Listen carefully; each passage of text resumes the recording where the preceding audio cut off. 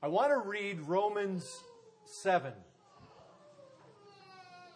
I want to read verses 7 through 25 this morning. But I want to break it up into two distinct parts. So if you're here this morning, try to view this portion of Scripture, verses 7 through 25 of Romans chapter 7. If you've got your Bible, you opened it up, you see that. You see verse 7. You can see all the way down. Maybe it's on the next page. You can turn over there and you can see it goes all the way to 25. Now, what I want to do is I want to take that chunk of Scripture and I want to read it this morning. But I want to break it up into two very distinct sections. And I'm going to read the first section first. First section, verses 7 through 13. And as we read this first part, these first 7 verses, ask yourselves this question. Is Paul describing himself before or after he became a Christian? Just ask yourself that as we read the first 7 verses. What then shall we say? Verse 7, that the law is sin? By no means. Yet if it had not been for the law, I, and here's the man we want to consider, I would not have known sin. Now the first verse there gives us a whole lot of clue. But let's keep going. I would not have known what it is to covet if the law had not said, you shall not covet. So we don't have a good idea yet. It could be either. But verse 8 begins to give us some things we can sink our teeth into. But sin, seizing an opportunity through the commandment, produced in me all kinds of covetousness. So here's the question. Sin is in this guy. It's using the law against him to produce all sorts of covetousness. Is Paul a Christian or not a Christian? Now, then he says, apart from the law, sin lies dead. I was once alive apart from the law, but when the commandment came, sin came alive and I died. The very commandment that promised life proved to be death to me. So, this guy is in the place where the commandment is death to him. Is he saved? Verse 11. For sin, now this is the guy, sin in him that is doing something here. It's seizing an opportunity through the commandment to deceive him and through it to kill him. Verse 12, so the law is holy, the commandment is holy and righteous and good. Did that which is good then bring death to me? Did the law bring death to me? By no means. It was sin producing death in me through what is good, in order that sin might be shown to be sin and through the commandment might become sinful beyond measure. Sin is producing death in this guy. In these first 7 verses, sin is producing death in this guy. Is he saved? If you say yes, Paul is saved here, you have a very strange definition of what it means to be saved. Of course, Paul's describing himself before he was converted. Sin is at work in him. It's stirring up all sorts of covetousness. Sin is at work in him, killing him. No one really questions whether Paul is a Christian or not in these texts, because it's just so clear that he is not a Christian. Probably everybody in here agrees. It's not really a point of great issue. Generally, I don't know of any commentator that has ever written on that section of Scripture and determined that the man described there is a Christian. No one really questions this because it's just so clear. But now we come to the next portion, verses 14 through 25, where it is not so clear. At least historically, it hasn't been. Now, listen as I read these. For we know that the law is spiritual, but I am of the flesh, sold under sin. I do not understand my own actions, for I do not do what I want, but I do everything I hate. Now, if I do what I do not want, I agree with the law that it is good. The law is good. So now it's no longer I who do it, but sin that dwells in me. Sin's bad. That's the problem here, folks. For I know that nothing good dwells in me, that is in my flesh. For I have the desire to do what is right, but not the ability. Notice that. He doesn't say sometimes I don't have the ability. He says not the ability to carry it out. For I do not do the good I want, but the evil I do not want is what I keep on doing. Now, if I do what I do not want, it is no longer I who do it, but sin that dwells within me. So I find it to be a law that when I want to do right, evil lies close at hand. For I delight in the law of God in my inner being, but I see in my members another law, waging war against the law of my mind and making me captive to the law of sin that dwells in my members. Wretched man that I am. Who will deliver me from this body of death? Thanks be to God through Jesus Christ our Lord. So that I myself serve the law of God with my mind, but with the flesh I serve the law of sin. Now, folks, I have been attempting to persuade you that the famous Romans 7 man described in Romans 7:14 through 25 is Paul as a lost man. A lost man under conviction, definitely, but nevertheless a lost man. This morning I'm going to emphasize this truth to you in another way. Now, brethren, I'm not done today with this. I still want to look at the mind of this guy. And I want to begin to flow into 8 and still deal with this and attach this and tie this into 8. So I intend to linger here. But folks, I have a reason to do this. I want to emphasize to you this morning this truth in another way. Because folks, I know this. We are generally convinced that verses 7 through 13, the first 7 that I read, describe Paul when he's lost. But what I want you to see is that the Paul described in the later section, in 14 through 25, in the second part I read, is this very same Paul described in the first verses I read. I want you to see it's one and the same man. And I am lingering here because this is so vital to our Christian life. The more I look at this, the more I study this, the more I am persuaded for the health and the vitality, for the spiritual victory of our church, we need to have a proper understanding of this.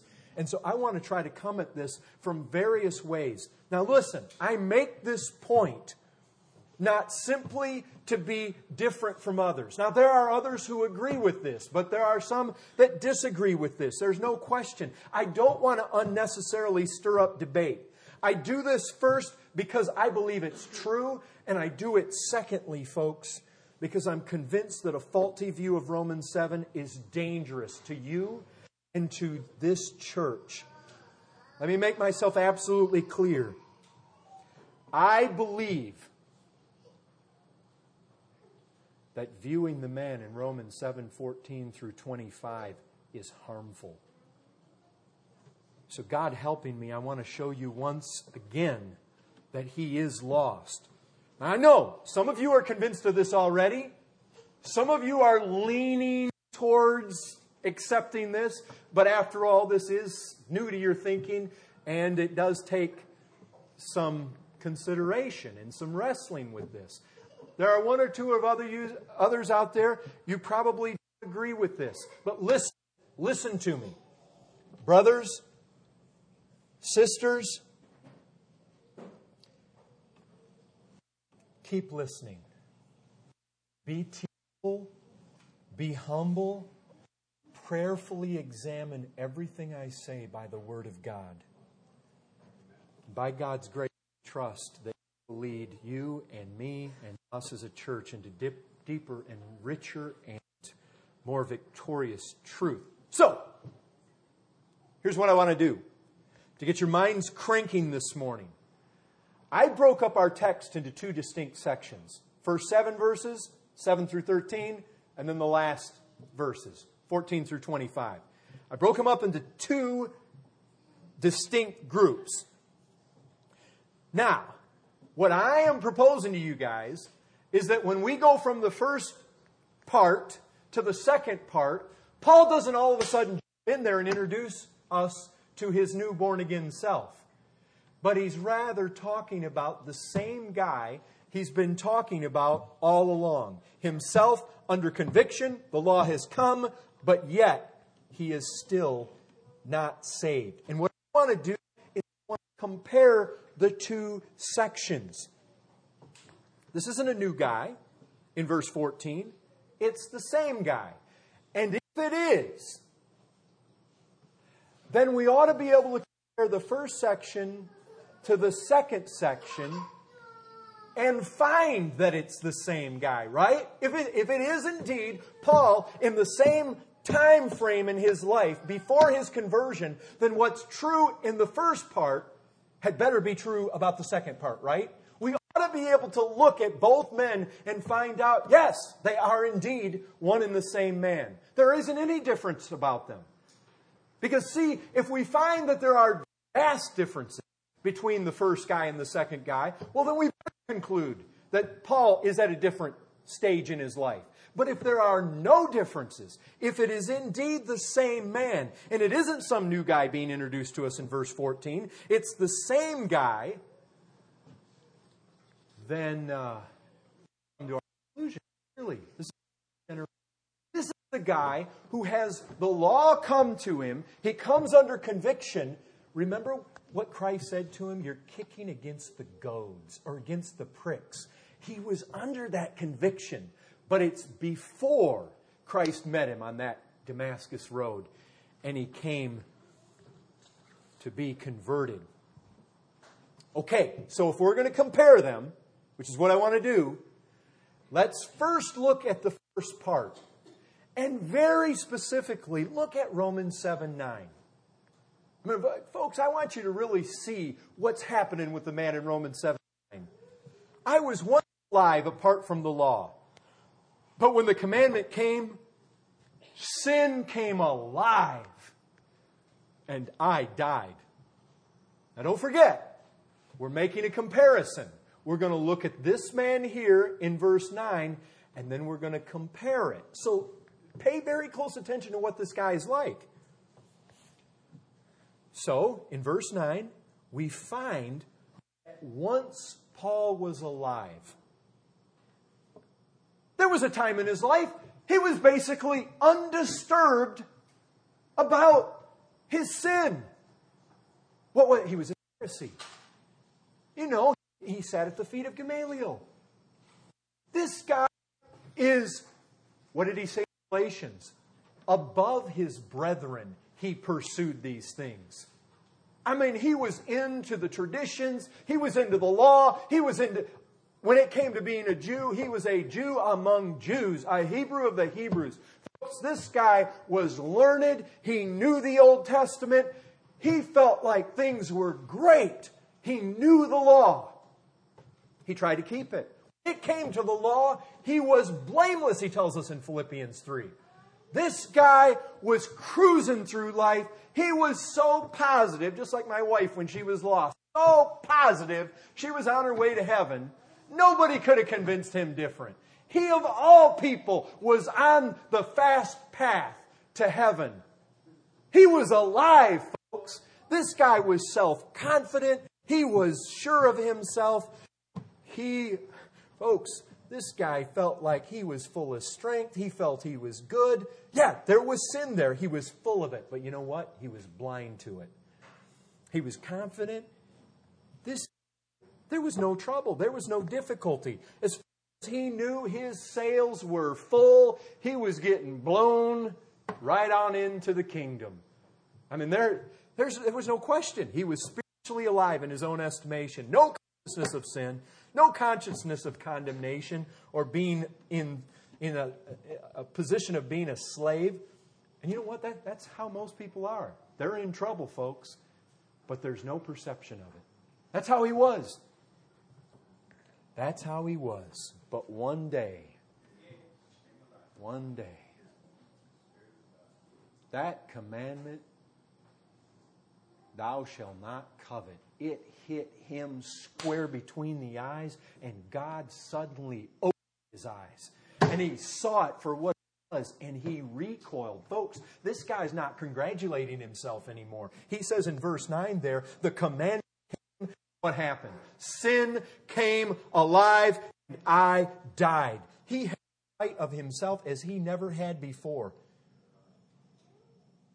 It was true all along, but he'd been missing it, the fullness of it anyway. And then one day his eyes are open. The commandment came in power. And the thing about it is, some might look at this and say, well, yeah, when the law comes to power to people, it wipes sin out. That's not what happened. When the law came in power to him, sin came alive. It didn't kill sin. It didn't eradicate sin. It made it come alive. The law irritated Paul's sin. Before that, sin kind of slept. He didn't know it was there. He was confident. He felt healthy. Sin was asleep. But now the law has come, and it's like gone down there, taken that sleepy sin and just rattled it and shit. It's alive now, and it's mad. It's hopping mad. It's stirring up all sorts of covetousness in Paul. It said, thou shalt not covet. Now he can't do anything but covet. This thing has popped to such life. The law's prohibitions just come down on him, and sin is all aroused. It's disturbed. It's shaken. And he says, I died. I died. Paul suddenly realized he was undone. He was complete wretchedness. He was weakness. He was helplessness. There was utter hopelessness in it. I mean, these things were true about him before. The main thing is, folks, he just had no perception of it. All of a sudden, the law came alive, and his eyes had been opened. And he is in a position, he is not sure of himself like he was before. He feels nothing but that he can't achieve anything. Empty. His self-confidence is gone. Self-satisfaction gone. Self-reliance, it's gone, folks. He wasn't concerned before, he was boasting, but now he is not boasting. He's alarmed, he's troubled, he's unhappy. He has now had such a view of the law that he knows that he has never done anything in any way towards the true keeping of it. He thought he had, but now he realizes otherwise. He sees the holiness of God, the holiness of the law, and in contrast, he's caught sight of this terrible evil inside himself.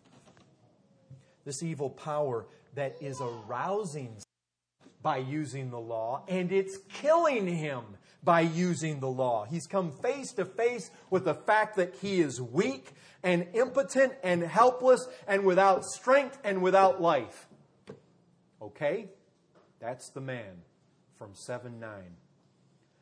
So we want to compare that with what we find in verses 14 through 25. Because if the guy in verse 9 is the same guy in verses 14 through 25, then guess what better be true about the guy in verses 14 through 25? We better find the man there to be a man who is just like the man from verse 9. And what is the man from verse 9 like? He is a man that is aware that sin is alive. It isn't just that sin is alive, it's that he is painfully aware that it is alive. That's important. It is alive, but he sees it. His eyes have been opened. He recognizes that sin is active. He's awake to sin's power. He's conscious that sin dominates him and that he has no power to do anything about it. He says sin came alive. This is what the man in verse 9 is like. So we better find the man in Romans 7:14 and following to be a living example of sin being alive, if indeed it's the same guy, right? Because that's what the guy in verse 9 is like. Well, is this what we find to be true of the man in Romans 7:14 and following?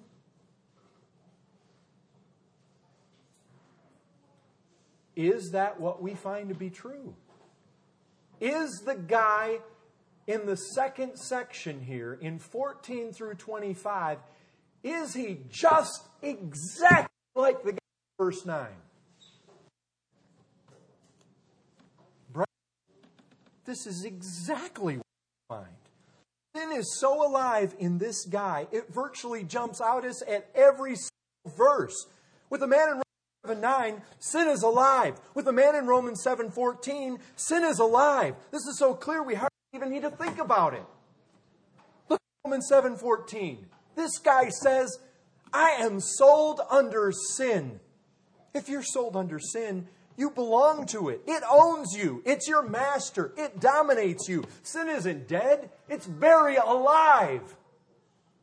Think about 7:19. The evil I do not want is what I keep on doing.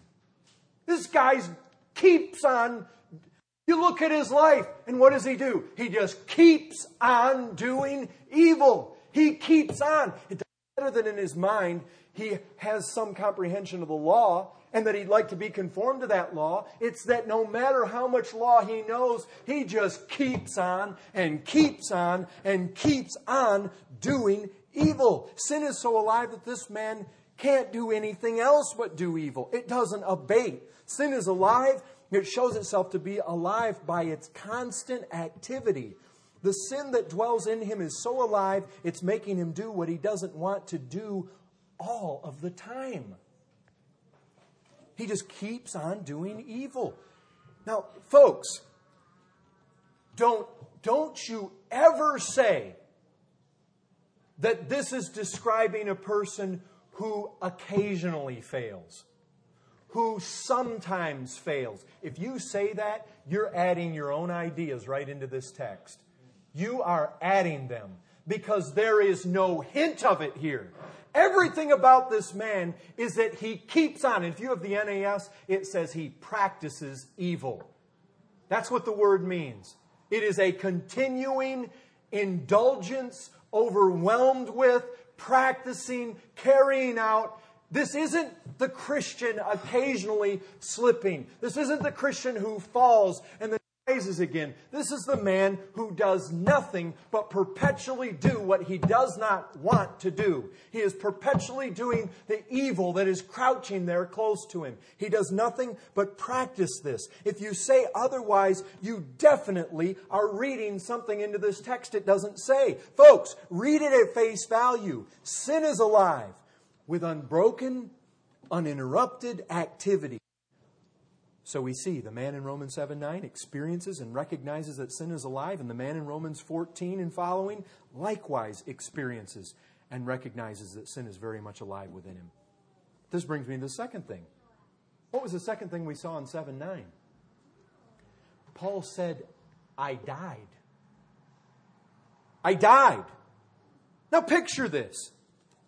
You have sin that is very much alive, and Paul who has died. That which is alive is that which has strength. It has power. It has movement. It has activity. While that which is dead is powerless. It has no strength. It is impotent. If I put a living person next to a dead body, folks, the living person can go over and they can kick the dead man. They can jump up and down on the dead man. Throw the dead man around. We can pretty much do whatever we desire with the dead man, and the body can do nothing to resist what the living man does to it. Nothing. He can subject that body to whatever he desires. So here's sin, very much alive, with Paul who is dead. And sin is having its way with him. And he can't resist it. It's roughshod over him. It beats him up. He can't resist it. It forces him to sin and to multiply sin. And even though he has a desire maybe to do something different, he can't shake it. This thing is overpowering him. He is dead. Sin is alive. Sin clearly in Romans 7:14 through 25 is that which is dominating. And he can't do anything. Even with all of his desires, even with all of his knowledge of the law, even as much as he says he wants to keep it, he can't do it. He is overwhelmed by it. He is the dead man. Sin is the living one. And you can show me nothing in this text that shows that Paul is alive. Nothing. Because he has no power. This man has no spiritual ability to conquer sin. He can't get out of its clutches. He can't move away from it. It is beating him up. It is kicking him. It's throwing him around. And he is at its whim. He is mastered by it. He has been sold as a slave to it. Folks, this is what we find. He says in Romans 7:23, he's captive to the law of sin that dwells in his members. Paul is captive. Sin is alive. It is strong. It has Paul in its grips, and he can't break free. He's dead. There's no strength in him. All he can do is cry out, "Wretched man that I am, who's going to deliver me from this body of death?" And he can't deliver himself because he's got no ability. Now, does that sound like the guy back in Romans 6 that is told, "Don't let sin reign"? You know what the assumption there is? In Romans 6:12, when Christians are told, "Don't let sin reign," the assumption is you have been given power of God to not let it reign. This man here has no power to not let it reign. He's being kicked by it, and he can't do anything. He can't deliver himself from its clutches. Now, brethren, not only is the guy in Romans 7:14 through 25 exactly like the guy in 7:9, but the guy in 14 through 25 is exactly unlike the Christian that has been portrayed to us in Romans 6. Totally unlike him. Absolutely unlike him. Folks, let me ask you this question. Is the man in Romans 7:14 continuing in sin? Does he continue in sin? I mean, I don't know how we can put it any more clearly. Romans 7:19 says, "The evil I do not want is what I keep on doing." It doesn't matter what this man wants to do in his mind. That's not the issue. That's never the issue. Rick was over the other night. He was telling us about how when he was lost, in his mind, he purposed to stay with his family. He said, "There's something about that Saturday night fever. That's a make-believe thing." Well, you know what there is about Saturday night fever? It's sin reigning in the lost man. As much as he might have determined, he said, he sat there, he was all fidgety, all he wanted to do was run out that door. Sin dominated. It doesn't matter that for certain reasons we want to do something different in our mind. Sin is going to control. And it just results in a continuation of sin. And I'll tell you, Rick never broke that. That was never broken in his life until the night he laid in bed and God came upon him and saved his soul. Folks, the man in Romans 7 is continuing in sin. It says, "The evil I do not want is what I keep on doing." In Romans 6:1, Paul asks the question, do we continue in sin? Do we? That's the question. May never be. The man in Romans 7:19 clearly does continue in it. But Paul says, by no means does a Christian continue in sin. Why? How can we who died to sin still live in it? And Paul's answer is, we can't. The man in Romans 7:19 is living in it. That's all he keeps on doing. This is totally contrary to the picture Paul gives us in Romans 6 of the Christian life. 6:14 says that sin will have no dominion over you. If you are a Christian, this isn't perfection, but this is a life where righteousness is the norm, where doing good and right and offering up your members to God as instruments of righteousness is the rule and standard of life. Not perfectly, but consistently, in such a manner that it is clear God has dominion in your life and not sin. That is the issue. There must be a consistent evidence that God has made you obedient from the heart to the Word of God in such a way that you're consistently bearing fruit for God. But the man in Romans 7:14 is not like that. He's of the flesh. He's sold under sin. There is nothing in Romans 7 man that gives us any indication that he bears fruit for God. There's nothing there about occasionally failing. There is nothing about sin not having dominion. Rather, Romans 7:14 is all about sin that is dominating. It is holding Paul captive. Christians don't continue in sin, but the Romans 7 man persists constantly in sin. Okay. Why do we go through this? Because there's something at stake. If I told you in the beginning, I believe that this is dangerous and harmful to take the Romans 7 man as a Christian, why do I believe that? Listen, here's what's at stake. I know I'm making a big deal out of this, but there's a reason. Listen to me. Open your Bibles if you haven't already. Look at Romans 6:11.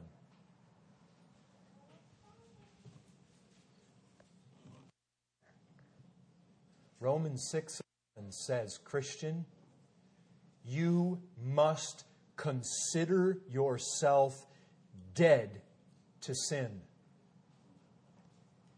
Paul is saying being dead to sin is something you need to consider to be true, to be a reality. Being dead to sin is a reality to the Christian. It's not a myth. It's not a fairy tale. This is the real world. This is the certainty of the Christian life. He doesn't say that Romans 7 is the reality and being dead to sin is only a dream. If you have been justified from your sins, you are dead to sin. This couldn't be clearer. You have died to sin, therefore your relation to sin has forever been severed from what it was before. You can never go back to the way it was before. The mastery, the slavery, the dominion of sin are forever broken by your death to it. Now, why is this so relevant to us all? Why is this so critical? Here it is, folks. I've said everything I've said to come down to these last few points to drive home. If you are united to Christ by faith and died to sin, but been set free from sin, there is a kind of victorious life that flows out of being dead to sin. There is. Not a Romans 7 life. The victorious life that flows out of being dead to sin is the only kind of life that leads to eternal life. There is no other. You can clearly see this in Romans 6. Look with me. Romans 6:22. Now that you have been set free from sin and have become slaves of God, the fruit you get leads to sanctification and its end, eternal life. Okay, do you see what the end here is? Eternal life. Back up one step. What is it that ushers us into eternal life? Sanctification. What is it that leads to sanctification? The fruit we bear for God. Back up again. Where does the fruit for God come from? Being a slave of God. And you're not a slave of God unless you back up one step, free from sin. Do you see the flow? Free from sin, slave to God, fruit for God, sanctification leads to eternal life. Romans 7:14 through 25, you have nothing about being free from sin, only being captive to it. You have nothing about being slaves of God, but being sold as a slave to sin. You have nothing about sanctification, only the continual practicing of evil. And you have nothing about eternal life, only the cry, "O wretched man that I am, who will deliver me from this body of death?" So if you say the Romans 7:14 man is a Christian, you are saying that the characteristic of the Christian is exactly opposite to what God says they are. You are saying that you can be of the flesh, captive to sin, sold as a slave to sin, bear evil fruit, and that all leads to eternal life.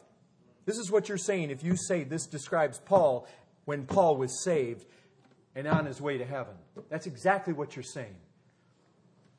The other thing that is at stake here is this. In Romans 6, Paul does not draw the conclusion that our sanctification is mechanical, our fighting sin is automatic, just because of our death and resurrection with Christ. He does not say, since you've all died to sin in Christ and are alive to God in Him, there's no need for you to fight or do battle with sin. He does not say you died to sin, so you automatically serve God. No need for effort. That's not what He says. Instead, He says in verse 12, let not, Christian, you are commanded here. You are commanded. Do not let sin reign. Let not sin, therefore, reign in your mortal bodies. You must resist its efforts to make you obey God's passions. You are to fight, resist the reign of sin in your mortal bodies. Remember this. How does Paul prepare us to do battle? He's first concerned that we think and consider and believe rightly. Before we ever fight right, we must think right. Look at verse 11. Before you get to 12, he gives us 11. So you also must consider, do you see that word consider? You must think right. You must believe right. You must believe. You must consider yourselves dead to sin and alive to God in Christ Jesus. You have died to sin, so consider yourselves dead to sin. You are, and you need to know you are. So now strive to live according to what you know you are. We must lay hold on that reality of what has happened to us in our union with Christ and confirm it in our daily lives by living like it. Christian, you will only fight well when you believe well.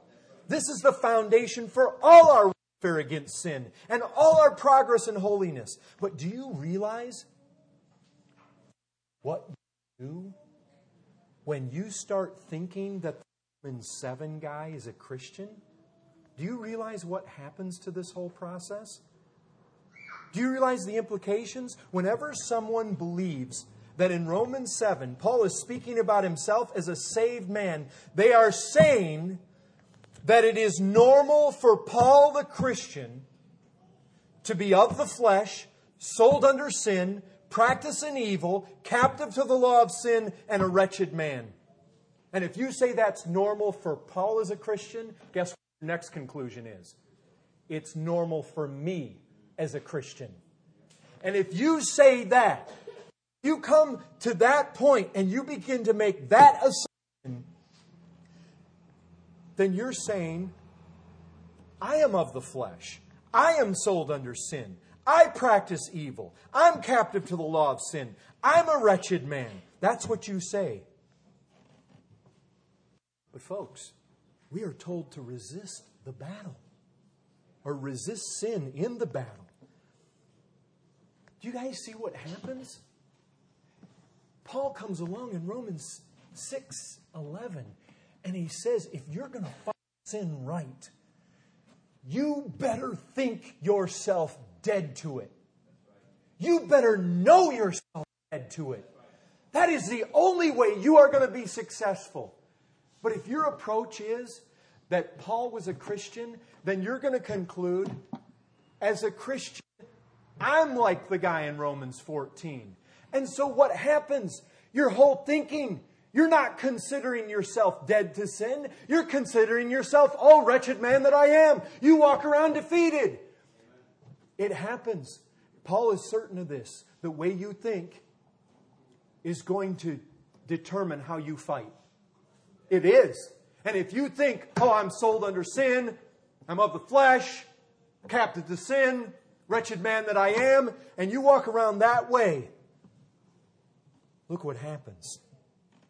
You've just disarmed the very faith and confidence that Paul meant for you to have in writing chapter 6. Your faith drives the fight. If you believe you're just a bundle of failure, you're going to live like it. But if you believe sin will not have dominion and you consider yourselves dead to the power of sin, you will fight according to that confidence.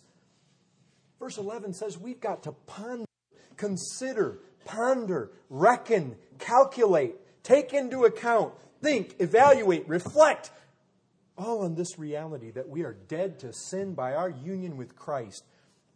It doesn't say ponder your wretchedness. It doesn't say ponder your inability. Ponder how powerful sin is in your life. It doesn't say ponder being of the flesh, ponder being sold under sin. Folks, someone has gone terribly wrong here. Brethren, we Americans, as it is, are by and large soft, pathetic, and lazy in the fight against sin. That's just reality. We are soft. We are soft in the way we live, and it results in our softness towards fighting sin. We have to have the temperature just right. We have to have the air conditioning just right. We have to have the food at the right temperature, the drink at the right temperature. We are babies in so many ways. We are soft. The last thing we weak American Christians need, on top of all this, is a mindset that we can never do what we want and that we're captive to sin. If you think that, you are in violation of Romans 6:11. You are disobeying God's word. You are. Is this major? This is major, folks. You know why this is major? I want this church to be fighting sin.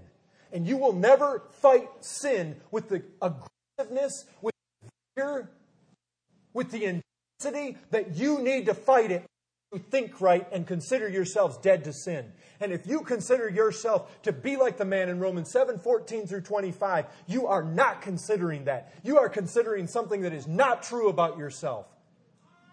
And you will continue to live a defeated life. And it's no surprise, because what you believe will dictate how you live. And that's why I'm spending the time to focus on this. Yes, it's important to see the real reason behind why Paul wrote Romans 7:14 through 25. He's defending the law, but showing its weakness and showing that when law meets flesh, all it does is produce sin. Vindicates the law, but shows it to be weak and shows sin to be the real problem. If you guys will study the text and find out that in verse 13, the issue is not whether Christians sin or not. The issue is what kills us. The man in 14 through 25 is under death, and the question being posed is not whether he's a Christian. The question being posed is what kills him. Is it law or is it sin? If you will read it, study it, ponder it slowly, prayerfully, in that light, you will see that I am absolutely correct in making that observation. Oh, beloved, I want this church to be victorious over sin. You are dead to it. Fight like you are. Live up to the reality of what you are in Christ Jesus. Live up to the reality of what God meant for you to be in giving us Romans 6. Amen. And amen. You're dismissed.